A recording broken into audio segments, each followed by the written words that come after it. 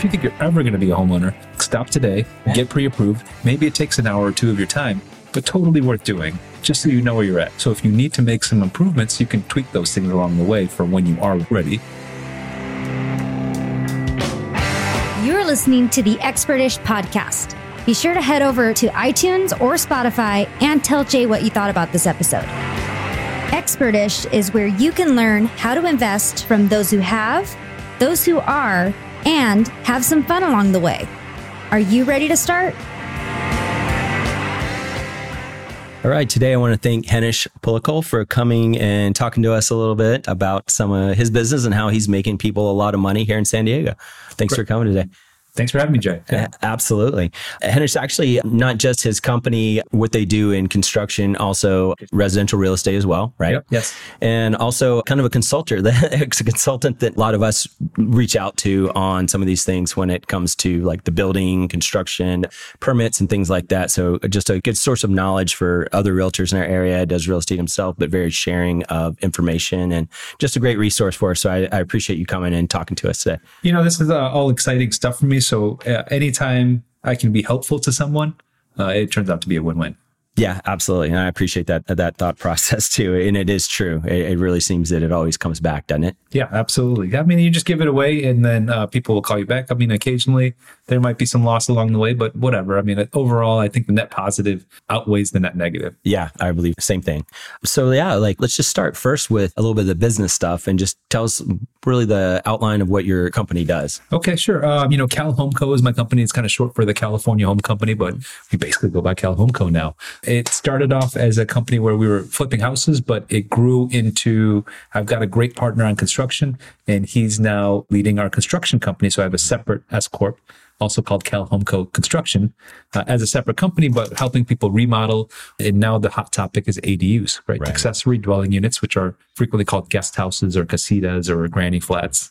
And that's a hot topic here in California now. It's huge, isn't it? And it's a huge way for people to add some income in their pocket. You know, I heard someone say best this way. It's like getting free land and being able to build something. That is true. So instead of investing out of state and trying to think you can make money in Tennessee or Arizona, just start in your backyard or above your garage, because that's where we're building these things. Right, for sure. And I know you've given me this breakdown a couple times, and it's just phenomenal when you're not paying again for the land. The cost of what you're building is it just seems so nominal compared to that. Well, I'm glad, but you think that there's a lot of pushback sometimes, like, oh, I can't believe it costs X. But I was like, well, the thing is, like, doesn't real estate trade in your neighborhood at X plus 200? Yeah. Or more? Exactly. Well, so if the X is $200 less than what it trades for, isn't that a good value just on the equity alone that you're creating? Right. And so what I find is that, and I've learned this lesson a while ago, is that if people don't agree with me, it's maybe because I'm not explaining it the proper way. That's a good point. Yeah, right. And so if you don't agree that building an ADU is probably one of the best investments that you could make in your life, then I've done a bad job explaining it. Right. It's not my fault at that. Yeah. Well, that's kind of, and we mentioned this. I had the opportunity and privilege to be on Henish's podcast.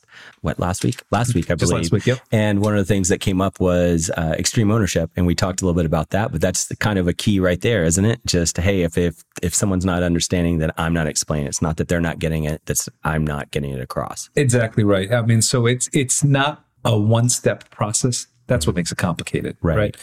Investing shouldn't be complicated, but it is more than one step. Sure. It's not 1 + 1 = 2. It's a little bit more complicated than that. So once I can get you through 4 or 5 steps, then it should be compelling. So it's more of a story problem than just hey, what's the equation? Right.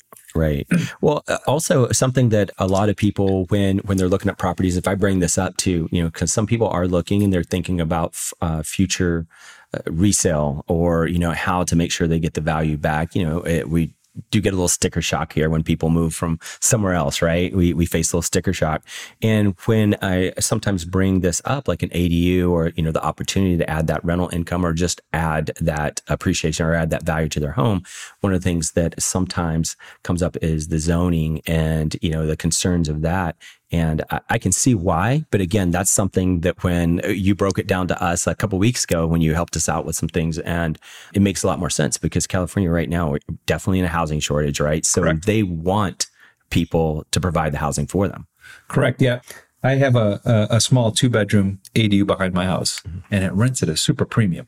And it shouldn't rent it that much, but it's only because there's no housing. So when potential renters call me, which is 2 to 3 a day, saying, "Hey, can we get your place when it's available in October, 2 months from now?" Right. And when I'm talking to them, they're like, "There's nothing else available. We can't find anything." Yeah. And that's tough because that shouldn't be the case. No. Right. And we shouldn't have to pay the type of rents that people are paying for someone to live here, at least until they're ready to buy. And I had that same conversation with the potential renter. He's like, "Well, I want to rent for a year or more." I was like, "How about this?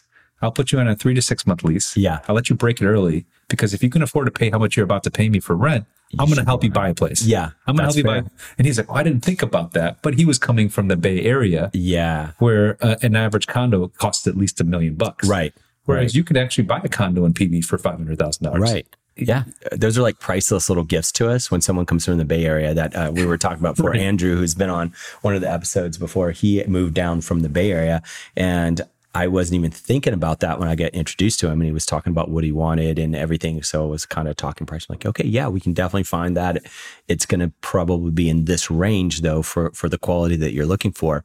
And not really registering with me that he just had moved from the Bay Area. He was like, "Oh, that's awesome." I'm like, "Oh my God, it's like my dream client now." Like, wasn't scared of that and stuff. But then I was like, "Oh, that's right. You came from." It's always relative. Yeah, Everything is. And so, when you said, it can be sticker shock. Well, it depends where you come from. Exactly. Right. There's just not a lot of places more expensive. So. True. Yeah. Anything West Coast, anything East Coast, a lot of places international. Right. Right. A lot of international cities are very expensive. That's true. And so when people come in from other countries, they're like, "Oh yeah, no problem. $1.5 million for that. No problem." Right. No. Yeah, exactly. And we're kind of thinking, okay, that's perfect. Thank you. Thanks for coming to me.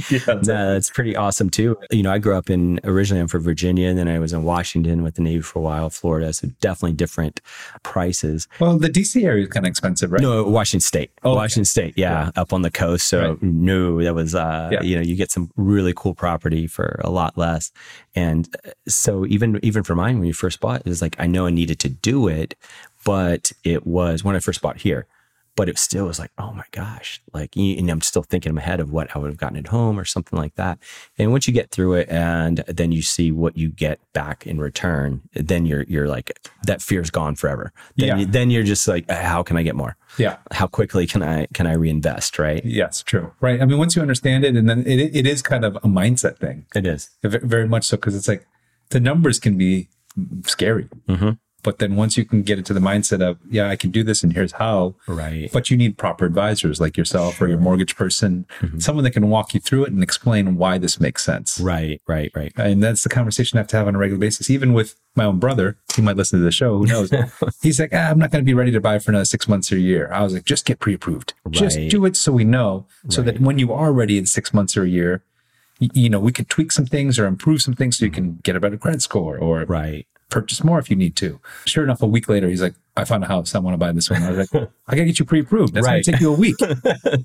Sure enough, he lost that property, right? I was like, "That's what I told you, to get pre-approved, just so you know." Yeah. Because it doesn't hurt you. Right. So just get it done now, even if you're not ready for 6 months or a year. So that's always the advice. And hopefully you probably share the same thing with anyone that's ever thinking of ever buying a house. If you think you're ever going to be a homeowner, stop today, get pre-approved, figure out where you're at. So if you need to make some improvements, you can tweak those things along the way for when you are ready. But if you find yourself, you are ready, and you find the perfect property tomorrow, let's do it. We can do it now. Yeah. And I find too, like I have some friends of mine who have come forward and like, I think I will be ready in say a year, maybe 18 months. This is my, kind of my plan in my head.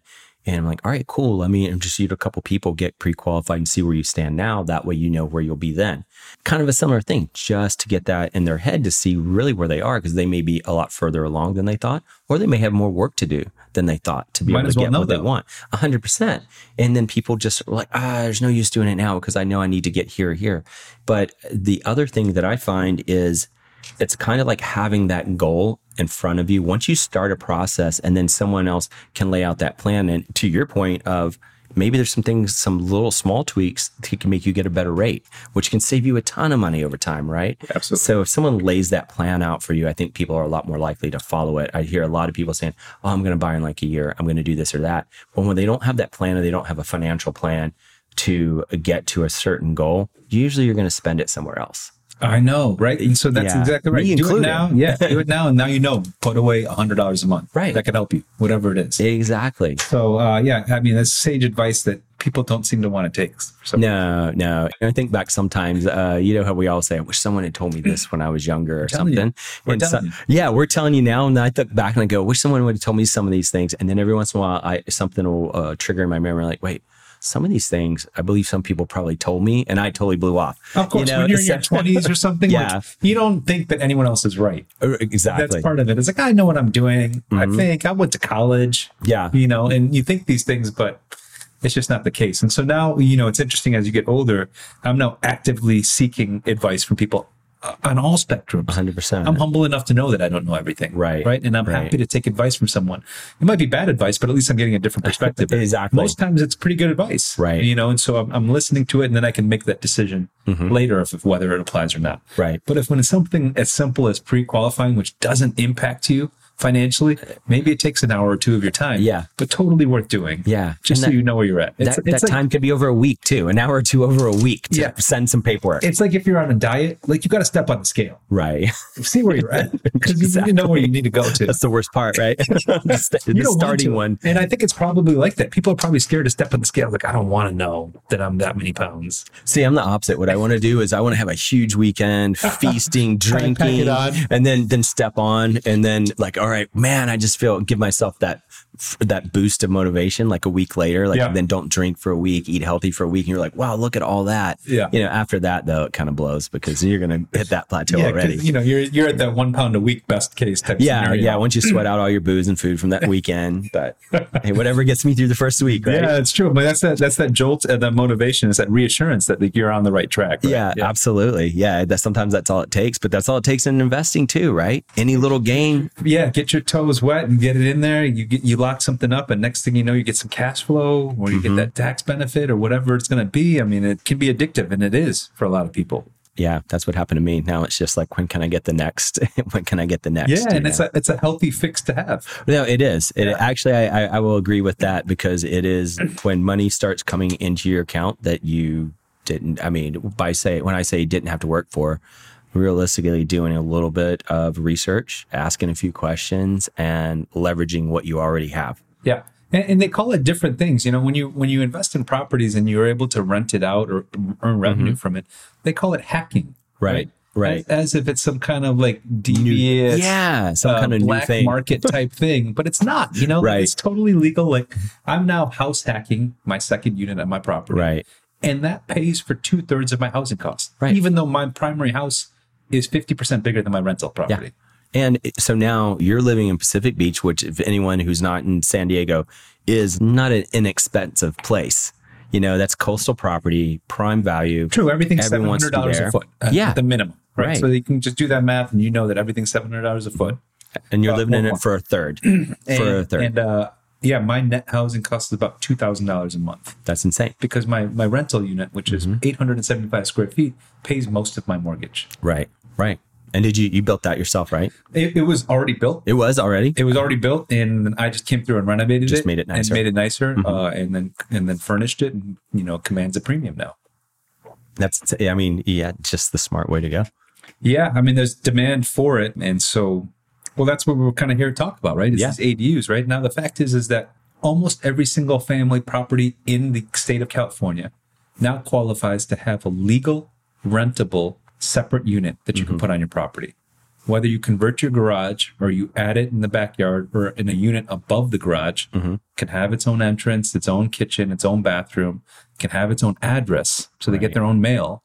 And now you can rent it out to someone else, or you can give it to your family member, right? Rent it out is a better way. But we're finding most of our clients are 50-50. Yeah, half give it to their family below market rate or at no rate. Right. Because now they have their own space for mom and dad, or for your adult kids. Yeah. A little separation. Yep. And then you can write some of that off, right? There's tax benefits along with that, right? And appropriately using the tax benefits can be huge, right? And so that's a huge thing. But having these second units, the fact that you can build them on everything is huge, right? This morning I got a call from a woman who had bought a property. The garage was hastily converted, probably illegally, into a second unit. Right. So she called me up and said, hey, let's get this permitted properly, make sure it's done right into code. and let's add an extra ADU, which now you can do. Right. Which now you can have a single family house. You can convert the garage and add another detached structure that you can rent. 3 rental You can have potentials. 3 rental units out of a single family. Right. And if anyone's understanding what cap rates are, it's capitalization rates of this. It's the effective rate of putting your capital to work. It can be 12% or more. Right. Right. And so if you look at what you can make in a mutual fund or on a bank account or playing risky stocks or trying to do Bitcoin or something like that, like 12% is a really strong return. Oh, it's ridiculous. And I'll tell you, like, my form of diversification now is don't buy more than 2 houses on one street. That's how I diversify right now. But can you give just for people that maybe are listening, don't really understand what cap rate is, they've heard it. Can you just give it like a simple breakdown? Yeah. I mean, it's basically the amount of cash you put towards a property as the denominator, the bottom line of the equation. And the top line is how much cash you earned on it. Right. So just a simple calculation is if you made $10,000 net and you put $100,000 towards it, it's 10 over 100,000, that's a 10% cap rate. Right.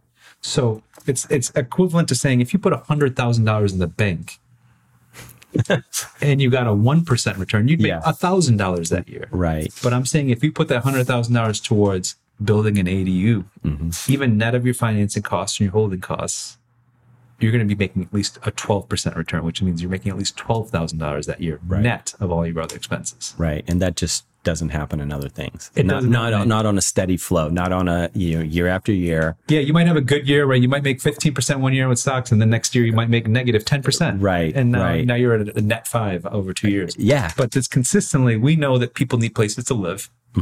And in a good city like San Diego, which isn't going anywhere, right? People are going to keep paying that rent. People are going to keep moving here. Yeah. Beaches aren't leaving. Military bases aren't leaving. The weather isn't leaving. Qualcomm's not leaving anytime soon. You know, the weather's not that quickly. Good point. Yeah. Right. We got a heat wave right now, but now we have AC and solar on all these properties. That's a big point too, right? On the new construction stuff, like as of 2020. Correct. Yeah. Anything new being built this year, detached, has to have a solar system on it. Okay. If it's attached to your property, it does not. Gotcha. Now, how does ADU play into that? Does ADU count as attached or unattached? And pardon the noise here a second, but I'm going to give us another drink. Yeah, for sure. Both of them are options. Attached is easiest done as like a converted garage or a covered patio that was done properly. Or we pour some new foundation and do an add-on, right? You can even take an existing bedroom and add an exterior door to a bedroom and have that as a separate rentable unit. So perfect for like a grad student or a college student that just needs a room, wants a place to stay. They spend all their time at university or out with their friends. They don't need a place to entertain or anything, right? But you can rent it out for $1,000 a month. It's funny that you said add the door. A friend of mine did that recently. He used to rent a room. Well, he still does, but he rented a room Airbnb throughout the year. And with COVID stuff, you get different reactions. Some people are worried, some people aren't. People still need to come here for different reasons. So he added a door, an exterior door, and, basically, there's still some access, but people basically have that, a kitchenette-ish type deal, and they have a bathroom and this door, and essentially made just a separate room, which now people love because they don't have to worry. If they don't care about COVID, they don't have to worry about being polite or intermixing with someone else. And at the same time, if they are worried about that, then they have their own isolated place. So it's just been going now. And you just by adding a door. Yeah, absolutely. You could add a door and then you could do like hotel locks on your hall door. Right? Yeah. So if you don't both unlock it, you can't have access to your room and vice versa. So there's so many different ways to take advantage of this. Should we be commenting on the beverages at all? Yeah, I want to get your review on the Hibiki, the Japanese Harvey. It was a lot more peaty and smoky than I expected from a Japanese. Right. Because it can't be considered Scotch. It's Japanese whiskey. Correct. Right? Correct. But it tasted like they imported peat from Scotland.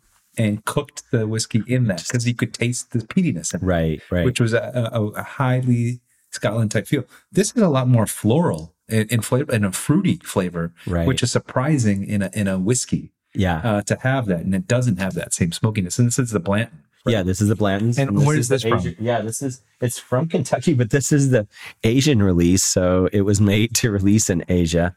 Wow, and this is like a marked up label showing the exact dates, which warehouse and batch number, and so we know exactly where this came from. Yeah. And so they're saying it's the finest bottle of whiskey ever produced. I mean, it does have Yeah, it does have a bouquet and character. I mean, it's very like wine-like in its bouquet. And it's very drinkable, right? It's absolutely. got that smoothness, but it just has like a little depth to flavor. Yeah, the Habaki, because it's got so much peat and smokiness to it, it gives you chills. Right. And if you're not a whiskey drinker, that's the kind of stuff that people might like gasp about. Right, If you're for not sure. a drinker, right? If you're like a rookie drinker, like, holy cow, it's so strong. But now you just appreciate it at our age. It's that's the right flavor. It is. Of a whiskey. And they do have another Hibiki that's a little bit more, I would say softer, a little bit more just simple drinkable, like an everyday drinking for if someone who's not really a whiskey drinker. Yeah. It's super, just that smooth, nice taste. But I like having some kind of a little bit of depth and all the different depths. Just that's what makes it kind of fun. You get the complexity to it. You could tell that someone thought about this and distilled it properly. It's interesting when people tell me that they're going to have a distillery or brew their own, or cook their own whiskey. This can't be an easy process. Right. I mean, people do whiskey, beers out of their fridge or in their garage, but whiskey seems a little bit more complicated. So I have appreciation for it. And that's why bottles of whiskey cost a lot more than a bottle of beer. It does. And I got to give credit. I will give some credit to people doing some of these beers in the garage, because I've had some where I've kind of been blown away.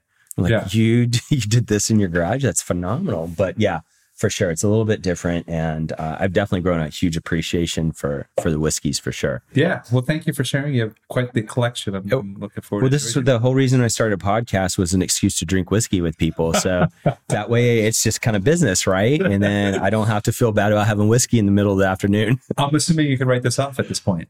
Shit, I should have been doing that. And we've got the evidence. That's true. That's true. Part of the social business podcasting lubricant. That's a good point. And now I'm going to increase that collection now.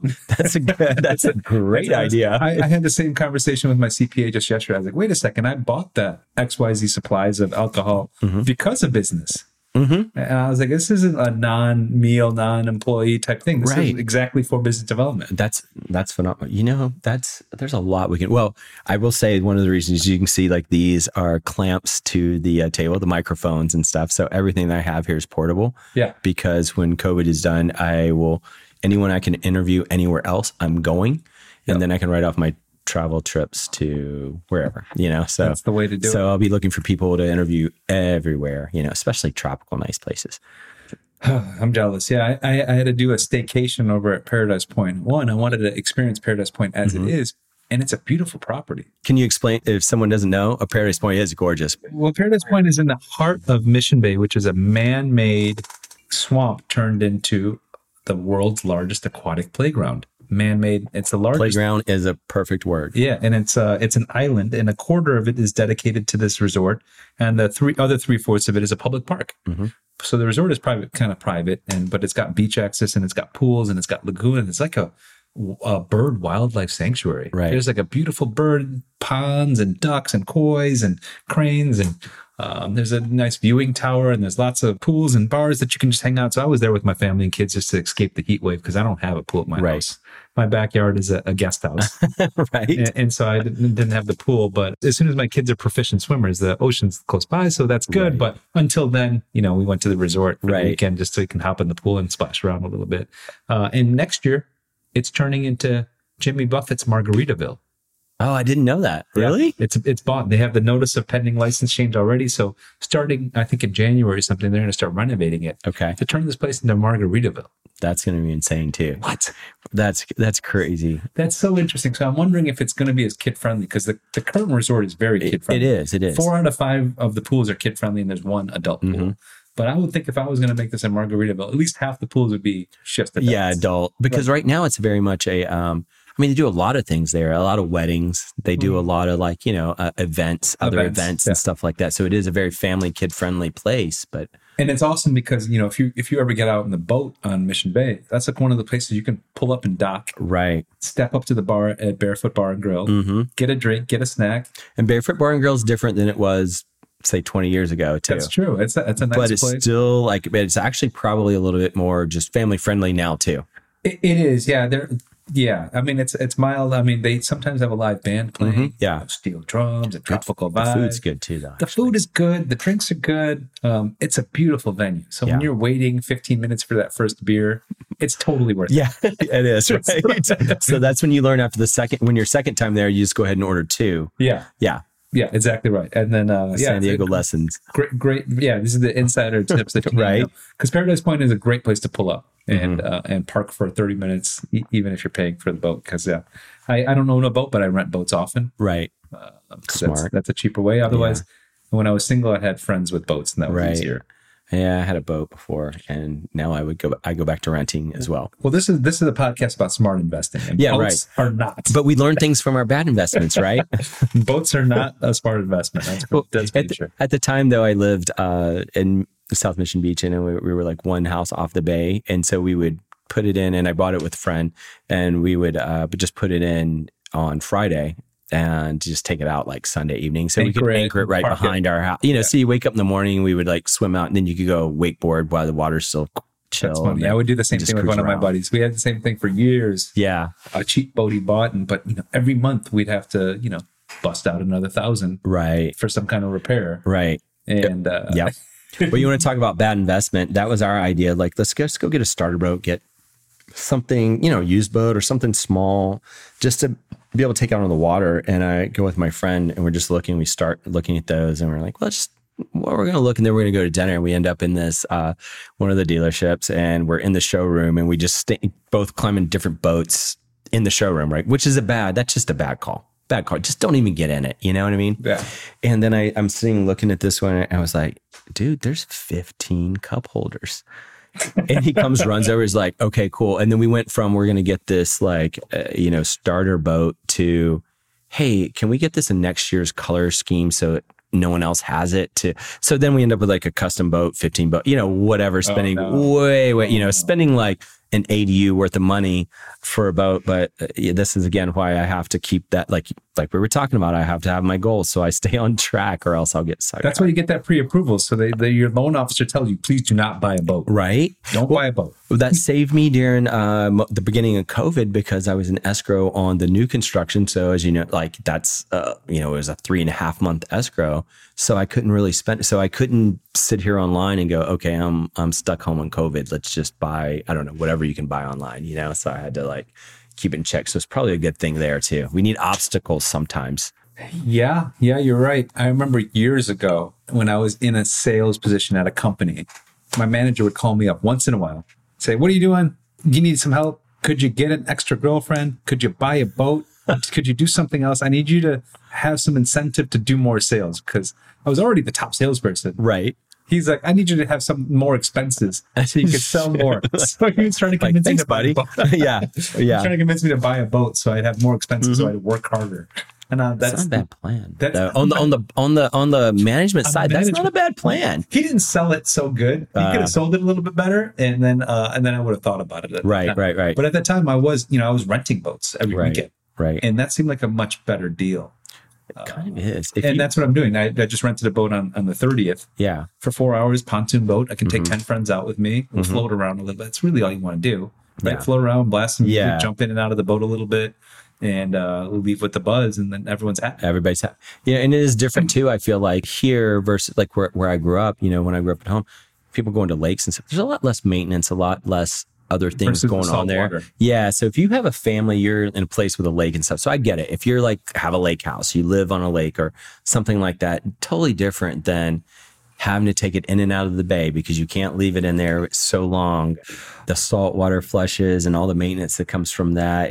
There's just so much. Barnacles, seaweed, rust, right, et cetera, et cetera. Yeah, brutal. Yeah. Where were you when I bought my boat, man? You could have told me to rent, and that would just I might have another house now. I'm kind of going to shift this blame to you. Now they have these different ways you can monetize your assets, right? Airbnbs for your house or your extra bedroom. I've been using PeerSpace and LiquidSpace to monetize my office. I've used PeerSpace before to do video for a little studio, which is great. So yeah, just this morning I had an instant book of my office. Someone booked it through LiquidSpace so she could do an interview at my office space. Ooh, I might have to check out your PeerSpace because you have a gorgeous office. Yeah, we have a cool spot, and that would literally I would office hack my spot, and I generated half of my lease income. That's amazing. On any given month prior to COVID. Yeah. Because 3 to 4 times a week, I would rent out my space after business hours. Right. Or my conference room, which I only used 5 or 6 But what are they hours doing a week. after business hours, Henish? What kind of porn are they shooting in your office, buddy? You know, it's incredible. A lot of people did request that. Yeah. No, I joke because I've heard it before. Yeah. We'd have to push back just because I didn't want my image on that, and not that I'm against it, but at the same point, Hey, your family. I try to keep a family friendly. Yeah, right. But we did have video shoots, music video shoots, Mm-hmm. photo shoots, GMAT test prep classes. Oh, wow. Baby showers, anniversary parties. We had a guy that did his engagement at our office, and he set up a bunch of booths with mementos and visuals from all of the places that he had traveled with his fiance. Had a film crew ready, and he walked her around our office at all these different stands and finished with the proposal at my office. That's pretty It was cool. like a great venue to do this at, which is not. It's a good like pseudo man cave / office. Pseudo. That thing is like, man, when I saw your office, I had office envy. I try to make it fun. You know, we only live once. Yeah, that's true. And That's so true. I'm spending 40 plus hours a week there.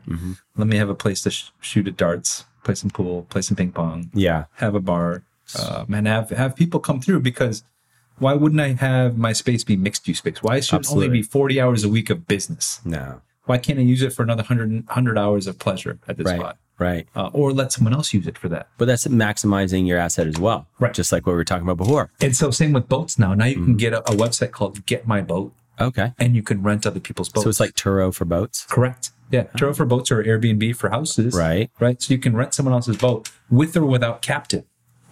So you can get a boat and a captain to drive your boat around Okay. at reasonable cost. And they have small boats. They have big boats. They have big boats that you can rent for $500 or $1,000 an hour, but you can bring all your friends, Right. 30, 40, 50 people, and have a blast and not have to worry about it and not own a boat. I'll have to show you a little small business that I was part of for a short period of time before, like when I was starting real estate, but it was like that, but it was Turo and a similar thing, but run through, basically just put it together in a platform, but it was cars and boats, but they weren't ours. So it was other people that didn't necessarily know how or want to do it themselves, basically consign the boats to the same thing, yachts, boats, whatever, through that, as well as other people's cars. So then you're renting other people's cars for money and they get a piece and you get a piece. There's just so many ways. If people look around, so many ways. And I was going to say this before when you said you guys went to Paradise Point for the pool, right? And, chill by the pool and stuff like that. They have, and I wish I remember what it is now. Now there is an app which is like the Airbnb, but it's for people with pools. So people are renting their backyard pools. I saw this. How crazy I is saw that? this on it was on Shark Tank. Oh, was that on? Was on it? Shark Tank. Okay. And they didn't buy. The Sharks didn't buy. They were like, why would I rent my backyard out to a bunch of people that just want to party in my pool? And if I don't have a separate bathroom for them, now what? They need to come into my house or just go in the pool? What would they say now after COVID when everyone's like renting everyone's backyard pool? Yeah, I don't know. I mean, I guess I don't know how that works. I mean, that makes sense. I would do it myself, because my family does. But, do you want a bunch of kids in your pool? Because they're But probably if not, they can call you to come build a bathroom, a little pool house out by their pool. Look at that. Win-win. This is true. Yeah, this is true. I mean, it can be done. It's interesting if you can be creative about it. And if you think there's a demand for something, there's a demand for it. Right. There's a demand for it, and you can feel that demand. And we're proving this constantly with websites like Airbnb, Right. Peerspace, Turo, Get My Boat, Rent My Pool, whatever these are. I mean, these are things that you're now crowdsourcing. You're hacking everything, right? And hacking should be considered a good word. Right. Let's hack things. Right. Let's hack your backyard. Right. Let's hack your garage. Let's hack the airspace above your garage. Because if you're not using these places to generate wealth for yourself or your family, I mean, you're thinking short-sighted. Very much You're so. thinking short-sighted. And we have a long life ahead of us, right? We do. Whether you're 30 or you're 60, you've got a lot of years left and might as well make advantage of it. Because if I can say that you can build one of these things and net $1,000 a month, how could you afford not to do it? Right. Who doesn't want an extra $1,000 a month? And on top of that, increasing value of your home if you did sell. Eventually, when you're done with it, you want to sell it. Like what you said, the X factor of what things cost. And you're like in PB, what did you say, 700 a square foot? Minimum. Yeah, minimum, right? Yeah. So what can you build there? Like, and let's just say moderate range, 2 to 250. a square foot? It's economy of scales.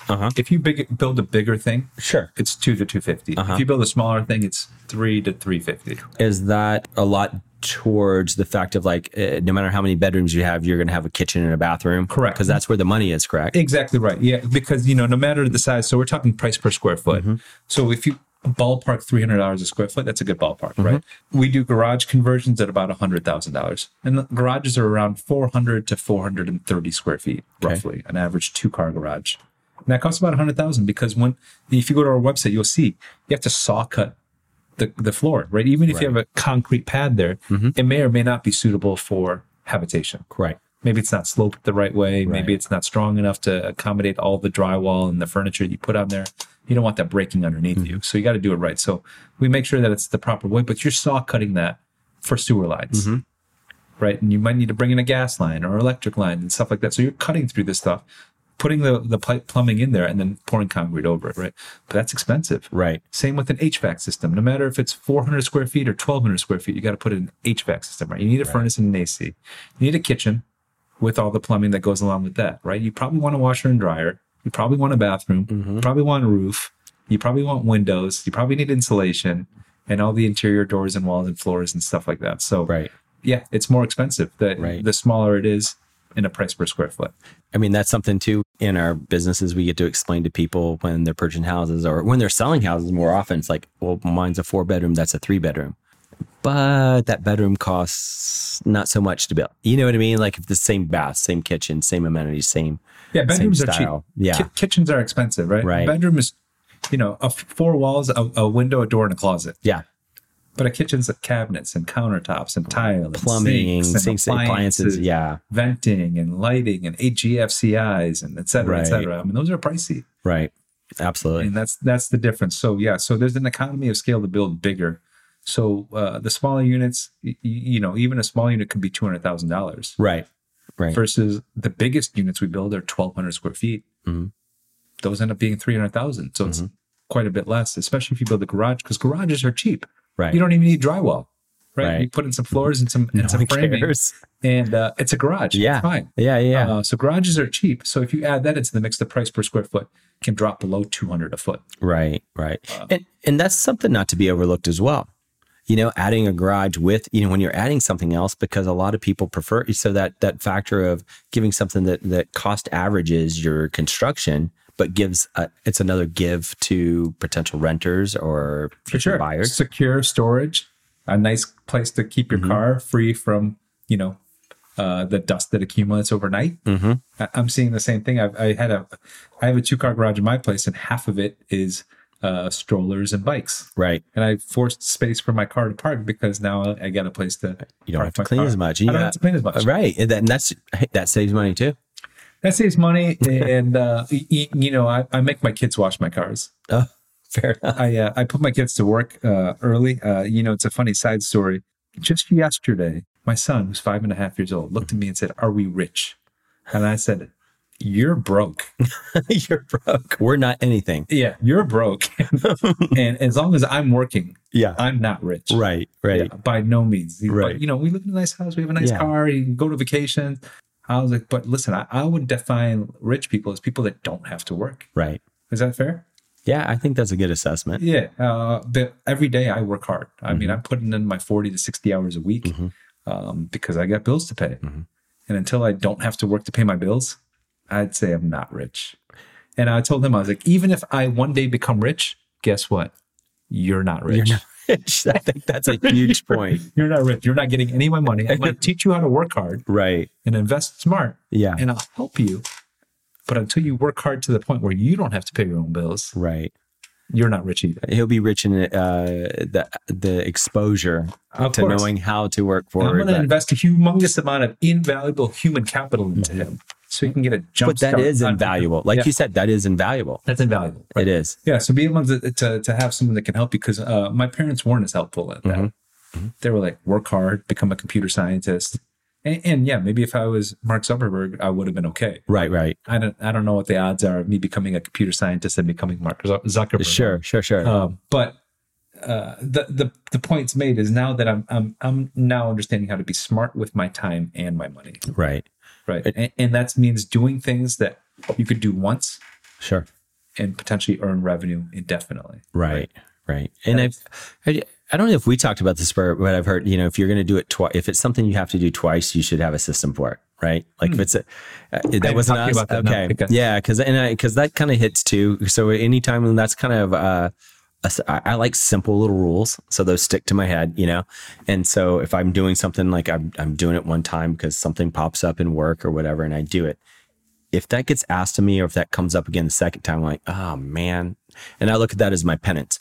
Well, I should have thought ahead that I'm going to have to do this again. So if I do it the second time, then there needs to be a system behind it. Yeah. Right. So sure. you don't have to repeat it every time. No, I see this happening with my accounting department right now. It's like, we're going to create rules and systems and you send it here and the invoice automatically classifies. And now you don't have to manually enter this minor expense for printer paper that you just bought. Perfect. Yeah. Because that is such a waste. Yeah, it's a waste of time. It's a waste. It's not worth 1 minute of my time to input the $5 in printer paper I just bought. Well, and as you just said a minute ago, invaluable time to your kids.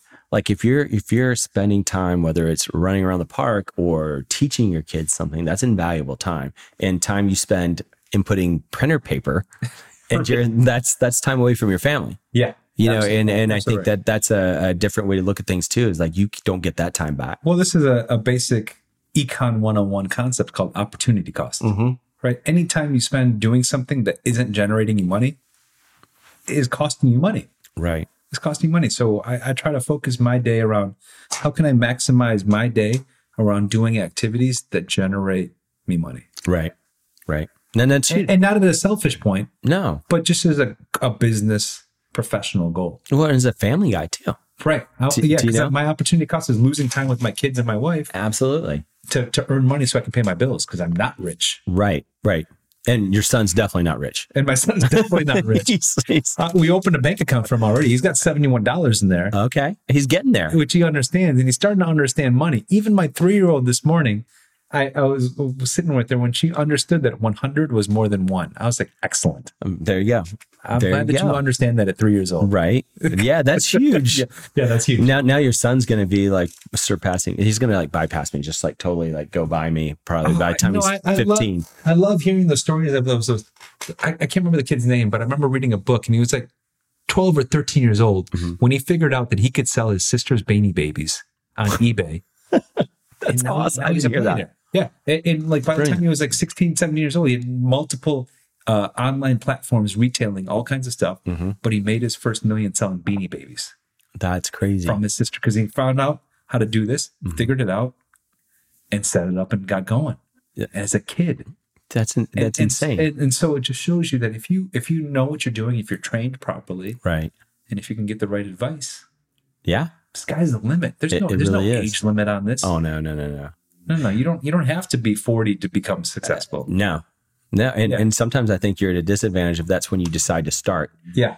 Because you've got to unlearn some shit before you can learn some shit sometimes. Well, people often do this, right? And it took me up until maybe 10 years ago where I understood that you shouldn't trade your time for income. Right. As soon as you figure that out and then you start to how to hack your life, hack your own life. So how can you do something once so you can keep generating income? We know this with our brokerage now. Right. Oh, yeah. We know this with our brokerage now is that you can get someone to join us and potentially earn revenue indefinitely. Right. And it's the same with real estate. And it's the same with if you can rent your boat out or if you can rent your car out, right? I bought a nice car and I was like, crap, if I rent out my car in Turo for 4 days, that pays my entire cost of owning my car. Yeah. I don't do it. But I was like, now I know I could. Right. If I wanted to rent it out for 2 weekends. If you wanted to. If you're going to be gone. Rent it out for 2 weekends. Someone will pay me $200 a night to rent my car because I have a nice car. Right. And it is a nice car. I saw when you pulled up. I was like, a little bit jealous because year before last, like in December, so that was what, like not 19, 18, I put a deposit on a Tesla. Okay. And I was so torn but I'm like, oh man, I just like the idea. Like I love the tech. It's such a comfortable ride and drive a lot, right? I'm coming and going a lot. Yeah. And then I took a ride with one of my friends. We went to Vegas. We went to like this convention thing in Vegas and just hang out and stuff. He's like, hey, let's take my Tesla and drive it. And I'm like, oh, perfect. So that way I get to experience that. Yeah. But the thing was for me then, and now I look back and I was like, it wouldn't have been as big a deal. because of the areas I live. You know, I could easily put a charger here and solar or whatever. But at the time that wasn't, you know, I wasn't there. I was still messing with one of my rentals. But when we drove, we had to stop so many times because you weren't driving the optimal speed. Yeah. Okay. That can be changed. You could fix that. Yeah. And if you're headwind, there's so many factors that took that 300 miles per, charge down. And then if you don't sit long enough to charge, it wasn't that I was just like, after that trip, I'm like, I just can't, I can't, I'm not ready now. And now looking back, I'm going, it would have been totally different because the amount of times that I would have been to the point where that wasn't going to work for me in a single day, like leaving in the morning, it would be maybe twice a year where I would have to consider like building some time in to charge my car. Exactly right. So I bought a used model Tesla X. Mm-hmm. And I love that, by the way. Like, and I bought it directly from the Tesla certified pre-owned. Okay. I picked it up from Colorado. Uh-huh. Me and my dad flew out there for dirt cheap because I'm a budget conscious man. Mm-hmm. I had my dad come with me just to be an accompaniment on my drive and have a really nice father-son road trip. And is your dad in San Diego also? Yep, I moved him out here a couple of years ago. I got him a nice house, and so we grew up in Michigan. But I got him out his dream house, which is small, with a lot big enough for some plants, and he likes to garden. And no winters like Michigan. No winters like Michigan. He's got views to the ocean. Oh man! And he's got at least 50 plus exotic plants for vegetables and fruits on his on his yard that he can't grow. So, anyways, I got tickets for us for $60 total. $30 each, $28 each. It was $56 on Frontier. We flew to Colorado. We took an Uber to the Tesla dealership. I picked up my used Tesla with almost 50,000 miles on it. Right. Certified pre-owned with a warranty, with the full self-drive upgrade, which just got loaded up last week into my car over the air. So now I have full self-drive, stop signs, stop lights, pedestrians. So have you tried it out yet? Yeah. I don't like it around the neighborhood as much, but on highways, it's flawless. Good. Like when I'm on a highway, I'm not paying attention, much to the chagrin of the police. But for everyone else, like I'm doing my emails, I'm working. So in the gained productivity that I get on highway driving, it's incredible. But yeah, we had to stop there, like every 1 to 2 hours. You're right. Yeah. I had to stop quite frequently. So it should have been 11 hours if I went nonstop. Sure. 11 to 12 hours from Colorado. But it took me pretty much 2 days of driving nonstop with a break, maybe 8 hours the first day and 12 hours the second. So maybe it took me 20 hours. But every break, like I'd break, I'd park the car, I'd plug it in, I'd go get a food, I'd go get some coffee. It'd be 20, 30 minutes, and that'd be enough. Enjoy yourself. Yeah. That'd be enough. I'd stretch my legs. Maybe I'd do a lunge or two. And then I'm like, all right, good. Let's get back in the car, hit the self-drive, and just cruise down the highway, listen to a podcast, listen to this book on tape. And so I just took it easier. So if you're in a rush for cross-country trips, if you're doing the Cannonball Run, it's not the car for you. Yeah. But since I've owned it since March, I've only once not charged it at home. Oh, wow. Okay. And that was because I went a trip up to LA and back, and then I had stopped at San Juan Capistrano for 15 minutes, got lunch. It was charged up. Yeah. Cost me like a few bucks. And so I've never had to have range anxiety. See, now I kind of regret because at the time I just happened to have a couple deals in Riverside County and I was here. So I was driving back and that's not, it's freeway, but it's not the same. You know what I mean? So that's like, you're going. And had it been any other month other than when I would happen to be in that situation, I probably wouldn't have thought twice about it.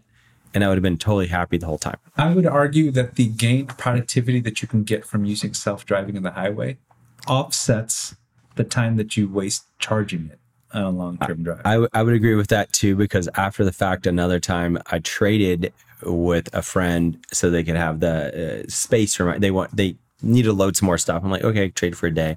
And he had the Model S. And the fact of being able to get something pops up and it's like, hey, can you DocuSign this really quick? Yeah, let me just pull my laptop up beside me and log in and DocuSign and go. I 100% agree with you. Yeah. The timing just didn't work where it's like when I was doing something. We're at the nascent beginning of this huge amount of awesome electric vehicles coming up. With the Rivians and the Nikolas and these other companies. I put a deposit on the Nikola. Okay. And we'll see what happens. Yeah, because I want to, I honestly, what I wanted, if I weren't doing the job I was doing like now, and hopefully I will do less of the showing or driving around soon, I just want like a Tacoma sized truck. That's what I love it. And so, I put a deposit on Nikola. So we'll see what happens. I saw that hit my email. I was like, it's tempting. Yeah. Since I was a kid, my dream car was a Dodge Ram pickup. Okay. When I was a kid. Yeah. When they first come out, the new. With the rounded. Yeah. That was like a 96 or something. Something like that. Yeah, it was. That's when I was like, oh, I love these things. Oh, and I never had a pickup truck. And to be candid, I've never needed a pickup truck. No one needs them usually, but it's cool to have because they're huge. But now that I'm in PB and I have like a small driveway, small garage and small parking, and my Model X fits nicely because I can fit 7 people. Right. Because I got 5. There's a ton of room in Model X. It's enough, like I can throw everything in, and it just makes it easy. It's not. It might not be my forever car, but it's been my great foray into this, and it's been easy to own. And it is the first thing that I've loved. I'll admit that. Wow. That's amazing. So your first object you're emotionally attached to. I have an emotional response to my vehicle. Do we have a name? Yeah. Her name is Diversity. Okay. I love it. Because when I first got it, I had like a suspension problem with it, and it creaked like an old wooden ship, which just reminds me of that Anchorman reference. Right. Yeah. Of when they thought Diversity was an old wooden ship. So I still named it my boat Diversity. And plus, I thought it was appropriate for my family because I've got a very diverse family, right? With me being Indian and my wife being Polish, Irish, and my au pair being Moroccan, Italian, right? And just I have this huge influx of like just a diverse network that's always with me and around me and stuff like that. But that's how awesome is that for your kids to grow up around? They don't know anything different. Yeah, but that's perfect. Yeah, it's interesting because I don't think they know discrimination at the age they're at. And so they just see people like, one of my best friends is African American. He's black. He's a black dude. He's 6'6" and he's tall. And they just think he's our family member. They call him uncle, and they just think he's my uncle. He's part of our family. So yeah, they get to experience that, which is nice because ideally that's how it should be. Ideally you should have an extended family of your friends that are of every color. They shouldn't just look like you. Right. Because that's the world we live in. Oh man, if everyone looked like me, that'd be so sad. It'd be a rough place. My wife jokes that she can't tell apart white guys. Right. And I was like, I can't tell apart a lot of white people. Right. Until I get to know them a little bit better. Yeah. And I mean, that's the case. I mean, everyone has this kind of pseudo racism towards anyone. Asians get it the most, right? I can't tell Asian people apart. Right. It's because you haven't spent enough time with them. Yeah. You haven't spent enough time to notice their distinguishing differences. It's like when you have best friends that are twins. Right. After some time, you could tell them apart pretty quickly. No, 100%. Yeah. No matter what race they are. I see that because I lived in Japan for a few years.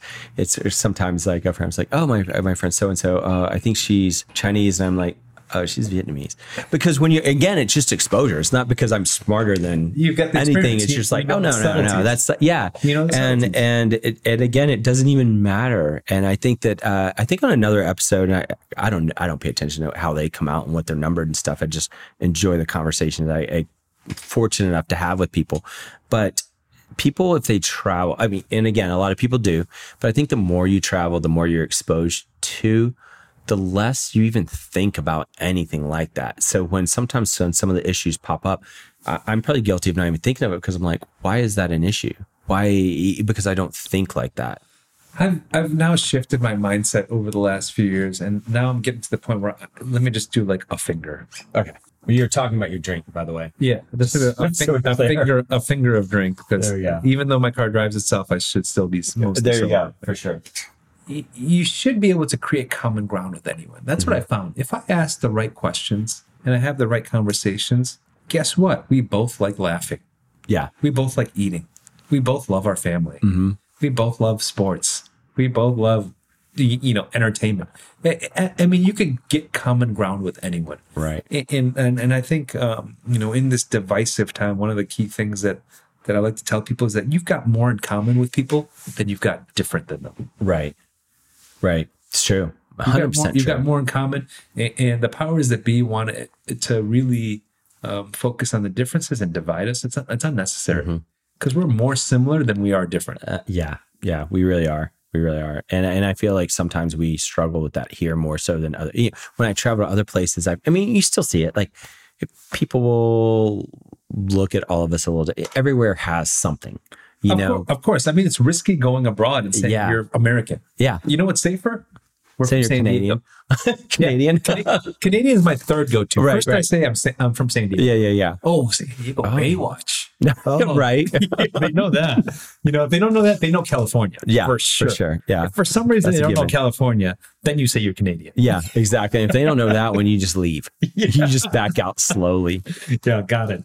Well, I'm from a place where the people are really nice and we'd love to meet you. Yeah, exactly. Come on over. But we need your tourist dollars too, because our taxes are killing us. So please come spend some money. Yeah, exactly right. Right. Wow. Yeah. So where were we at? We've been talking about ADUs and investments and how important it is to really get involved in real estate. Really get pre-approved, really understand what you're getting into, because this is that passive mailbox money that you're getting. Right. Because when you own property, even if you're not earning income on it, you're getting appreciation. You are. You're earning equity just sitting there living in the house.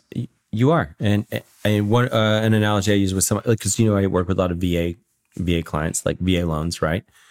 And sometimes what comes up, because I understand the concern, if they have to transfer in a year. What if something pops up and I have to transfer in a year? Good and news. they put no money down. And I'm like, so you're renting it. And we're talking no money down, zero money, right? I mean, VA loans are what right now? 2.75 or something like that? Less. Less than 2.75%. Yeah, they're like between 2.5, 2.75. They hit as low as 2.25. Something close to almost free money. It's basically, paying you to take the money from them. Yeah. After the deductions and stuff, especially if you end up renting anything and doing a multifamily, because that's something people don't realize. Like, hey, you can do the VA loan. You can move into one unit of 2, 3, or 4. You can buy up to 4 units with the VA loan, right? You mentioned it earlier. I just told you that example. Exactly. I know a couple that just in San Diego, in PB, in Pacific Beach, less than 2 miles from the beach, bought a 4-unit, a 3-bedroom house for their family. Right. And then in the backyard had a multi-unit, a 3-unit. 2 of them were 2 bedrooms and one was a 1-bedroom. Right. And they all needed some upgrading. But this gentleman and his wife bought the whole place for $2 million, $1.999 million, 100% financed by the VA at 2.75%. And I bet after renting, they maybe pay a quarter of their mortgage. No, this is house hacking to the extreme. And so that's something. So if you're a military veteran, it previously was you had a loan limit, right? You could pay like $700,000. It was like whatever the standard limit was. The standard loan was conforming loan. And then they do like 50% above that. Well, it doesn't matter because that's not relevant anymore. Because now you can get 100%, even in San Diego prices. So, shameless self promotion. I've got a nice 2-unit in Coronado, right on the way to the naval base. It's a 3-bedroom, 3-bath, fully renovated luxury front house, and a 2-bedroom, 1-bath ADU above the garage. Okay. That has awesome views of downtown. Okay. And those would rent for a premium. Wait, is that going up for? It's live right now. We're going to turn this off now so I can just you want this make house? this work. It's a beautiful house. And I was talking to the realtor that helped me get the property, and it's a win-win-win-win-win. Yeah. The guy that's looking at buying it right now is buying it for his kids because he's like, it's such a good investment. Yeah. That I know it's going to work. He's like, Right. I can have my kids move into the primary house or the guest house, rent out the other for X thousands of dollars because it's in Coronado, Right. right? Super premium part of San Diego. Yeah. You just can't walk on there. You're like they charge you to walk on, or they used to actually charge you to drive onto the island. Yeah, that's true. Right. Yeah. I mean, I'm assuming the Bucket Coastal Town. Commission got rid of that. Yeah, eventually. Yeah, but it's a beautiful place. Me and my wife eloped there. We had our anniversary there. Oh, nice. And so the Coronado Beach is one of the most beautiful in the world. Great amenities, super flat. You could bike or golf cart around. Which once people move there, they pretty much sell their cars and get golf carts and never leave the island. Yeah, and it's a great place to be. And so this just hit the market, and so now we're waiting to find the right buyer on this thing at Nice. at 300 G Avenue. Okay. So nice house. I'm excited about it because someone's going to be very happy about it. Yeah. I mean, and that's usually what I find is that we do our houses real nice with our construction company. They come out really good, and people come in and have a place they can move into, and they don't have to mess with anything, right? Yeah. I upgraded the roof. I did all new windows. We've got new plumbing and electrical and appliances and counters. Move in, don't do any repairs for 15 years. And I'll say, I've got to say this, there's a difference between what you do and a few other companies. I'm not saying, there's a few people, But there are a lot of companies that really, I mean, because properties are so expensive here, they can come in, paint some, throw in some generic fixtures and sell it for the profit. But there is a difference. And yeah, I mean, we're licensed. And so we not only have a reputation at stake, but we have a license at stake. But you're in it for the long term as well. You know what I mean? San Diego's such a small town. It is. Smallest big town in the world. It's a small, big town. And I would agree that's not 6 degrees of separation. It's 2 degrees. I would say everyone in San Diego is 2 degrees of separation. And if we don't do right by someone, everyone finds out. It's true. It's true. And so all we can do is do right by everyone. Right. So everyone finds out. Okay. But that's the case. Yeah. But that's a great way to look at your business as well, because I know, you do quality stuff. So people don't have to worry about once they get into it, they know what they've got and they, can go forth and make their money, make that profit. Yeah. Or just be comfortable in their home. Live and enjoy it and know that they didn't, that when their inspector came through and says, this is the best quote unquote flip we've ever seen. And that's why I have to call my properties investor remodels. Right. I think that's a good idea too, because there is a different flip. Definitely gets that connotation, and for a reason, here of like, yeah, people come in, clean it up, and throw it back on the market. But you guys really do get in and renovate and put the right things in the right places, make sure it makes sense. Well, I mean, I sold a house recently, just last month, and actually the buyer was a Navy SEAL. Okay, and it had to do a foundation repair. But with that foundation repair, I got an engineer. I paid him a bunch of money. I got a specialist foundation repair person, paid him a bunch of money. Right. Got it done right. Got it warranted. Got a 5-year warranty on the foundation that it was done right, that we fixed the drainage that caused the problem. Right. And then as a result, no buyers were scared. Yeah. No buyers were scared. It wasn't like we tried to hide the foundation repair. Because, the reality is that in San Diego, I don't know about real estate markets everywhere else, because I've only sold real estate in San Diego. We have a lot of foundation issues. We do. We have, I would guess at least 25-30% of properties have foundation issues of some. In some areas, way more, higher percentage. Some areas are way more than that. Oh, yeah, for sure. Spring Valley, Vista have a lot of foundation issues. Yeah. Right. And it's because of the soils and the water and the clay and the soil and stuff like that.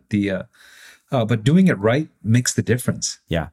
And having the paperwork to prove it and the professionals that'll vouch for it, that, hey, we did it the right way. Right. Makes everyone comfortable, especially someone as diligent as a new Navy SEAL, because he was diligent about it. Yeah.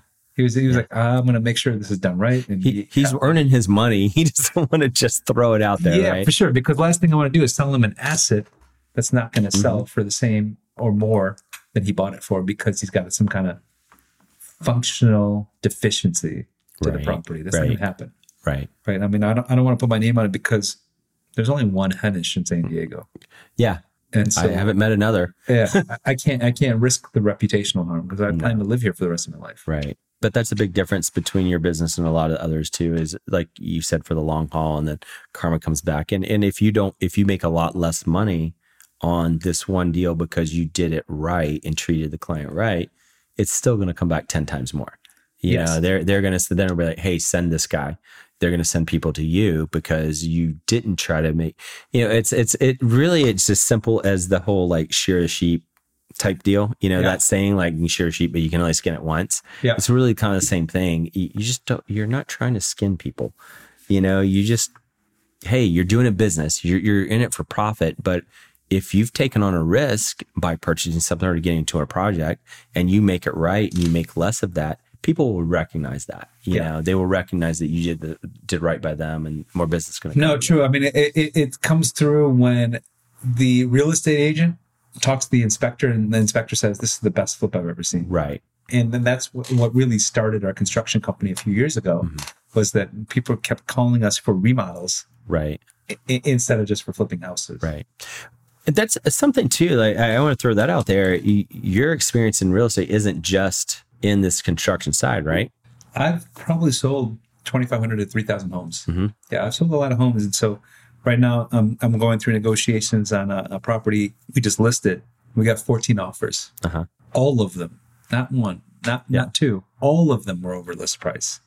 But I kind of set a price for it. I thought it'd sell for about $525. So what's the right price to set it at? Well, for that one, I'd probably go $499. 100%. Yeah, because Jay knows what he's talking about. Yeah, too. Because it's in that bracket, 25,000 bracket. Exactly right. So I set it at $499. Of course, every single offer came in at $500 or higher. And so, a key difference between a good realtor and a bad realtor is that I'll take the time to call every agent, understand what their buyer is wanting to do, right, and not jerk people around. Yeah. So of the 14 offers, 11 we just rejected off. Right. Yeah. I'm like, hey, sorry. Why waste anyone's time? Yeah. Please continue looking because this isn't going to be a good fit for your buyer. I got 3 other buyers that have better qualifications. And so, but then I have the conversations and those agents will take that call because they want to do right by their client too. And so not only am I advising them of what my client wants, I'm also trying to coach them and create rapport with them on how they can talk to their client about whether this is a good fit for them. Right. And then make it happen so it's a win-win. Well, some people don't recognize too that kind of the rapport with other agents is how we win for our clients as well. If you have other people that trust you, when it comes up and you pop up and this person's like, oh, yeah, we're going to go talk to this. And if he says this is the price it is, or this is what they need, people, when you build that trust, it just goes so far, right? When people know that you're reputable and that you're an honest person, that for sure. You don't have to prove yourself anymore. No. They know because like your reputation precedes you. Right. At that point. And so it's important. For you, for me, for anyone that's in this career for a long time, because it's a small community in San Diego. It really is. Yeah. Oh my God. It's so small. And like you said before, the what did you say? The larger or smallest big city? Yeah, that's what you said. Yeah, but it's so true. I'm finding that's the case. It's so true. I'm finding that's the case. And we have to work with each other. And, it's better to get along than not. It is. It's better to get along. It is. I wanted to ask you one more thing kind of on that ADU side, and something you brought up before real quick, just so people have that exposure to it. You did bring up before the difference between, when I say before, I mean in a different conversation we'd had, the difference between an ADU and a guest house. Yeah, guest quarters. And so the key difference is relevant in coastal. Right. So which is huge. If you're under the purview of the Coastal Commission, and it's interesting you ask this, Jay, because just earlier this week is when I got confirmation from the city planning department that yes, they will approve they will approve guest quarters in the coastal area, which will avoid Coastal Commission review. Oh, that is big. And so that means that the difference with an ADU is that an ADU in the coastal area, which is a lot of the areas west of the 5. Right. There's a map that you can look up. So if you need to worry if you're in the coastal area, if you're west of the 5, you can look up Coastal Commission GIS studies. And you'll find a detailed map. And you can be in the right side of the street or the wrong side. But building an ADU involves $15,000 to $17,000 in extra fees to the Coastal Commission and up to a year in waiting time. Whereas guest quarters don't go through coastal. You're technically not supposed to rent it out. You're technically not supposed to get an actual extra address. And you're not supposed to have a kitchen over 10 feet long on a counter space. But we just got written approval from the city that they will now approve those. You can't beat the 10-foot kitchen, right? Yeah. But because the demand for housing is so severe right now, that they'll approve those and they'll let them slide because we need housing. And that should be a clue to anyone who is renting that doesn't have to, that the need is not going away. Yeah. There's money to be made. Buy what you can when you can, and make the money off of it. So that's huge. But that's a huge thing with Coastal Commission, because that has been a huge pain in the ass for so many people. Yeah. For so long. I'm sure pain in the ass to you as well.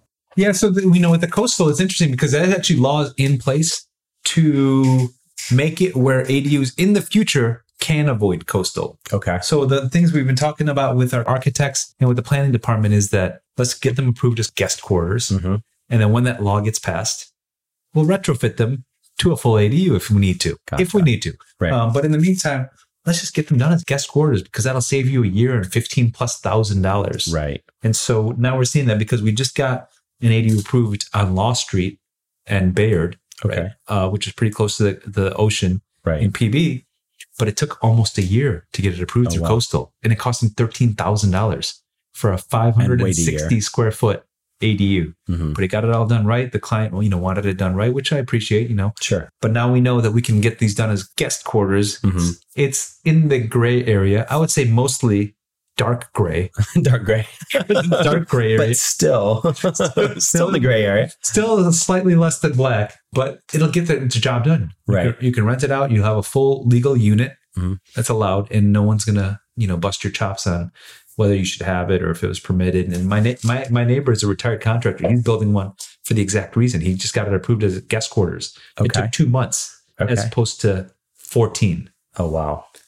Right. And he also saved $15,000 in coastal commission. So if you're in the coast, that's important. For everyone else, just build an ADU. If you haven't built an ADU, look into building an ADU. If you can't finance an ADU, I'm actually working on a fund.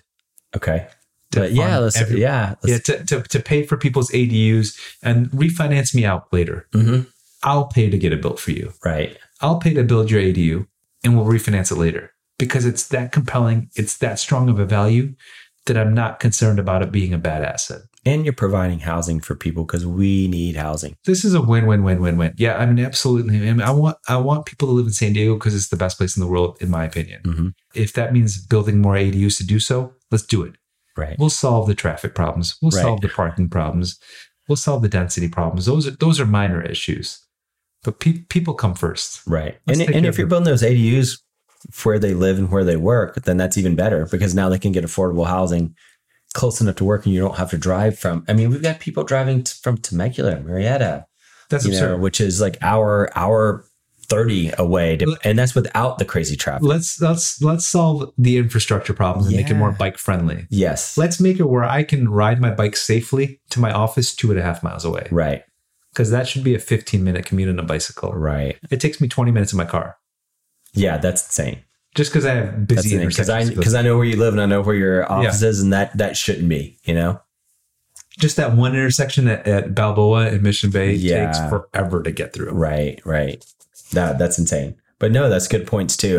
And like you said, there's just people that have property now or buying, utilize your space.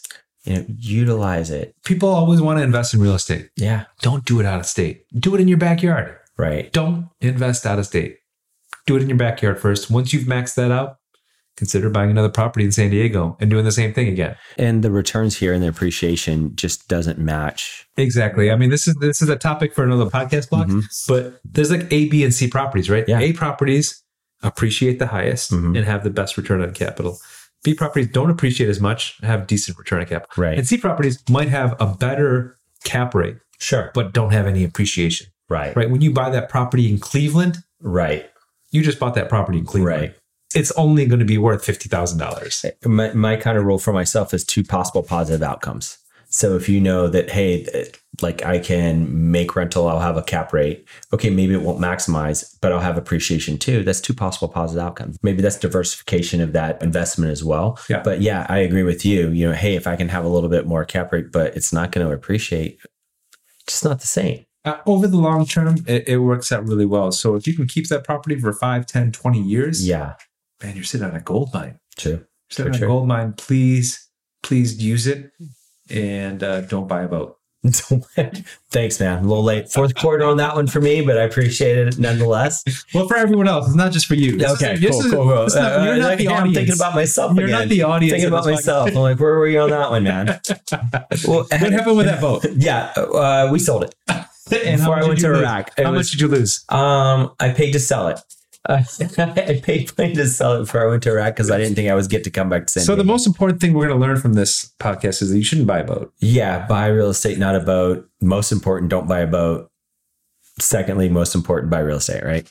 Exactly right. And can you give some contact information for yourself? Yeah, I mean, my website's the easiest way because I like to showcase what I do and I'm easy to get a hold of. But please check out calhomeco.com, which is CAL for California, home as in a home, and CO.com.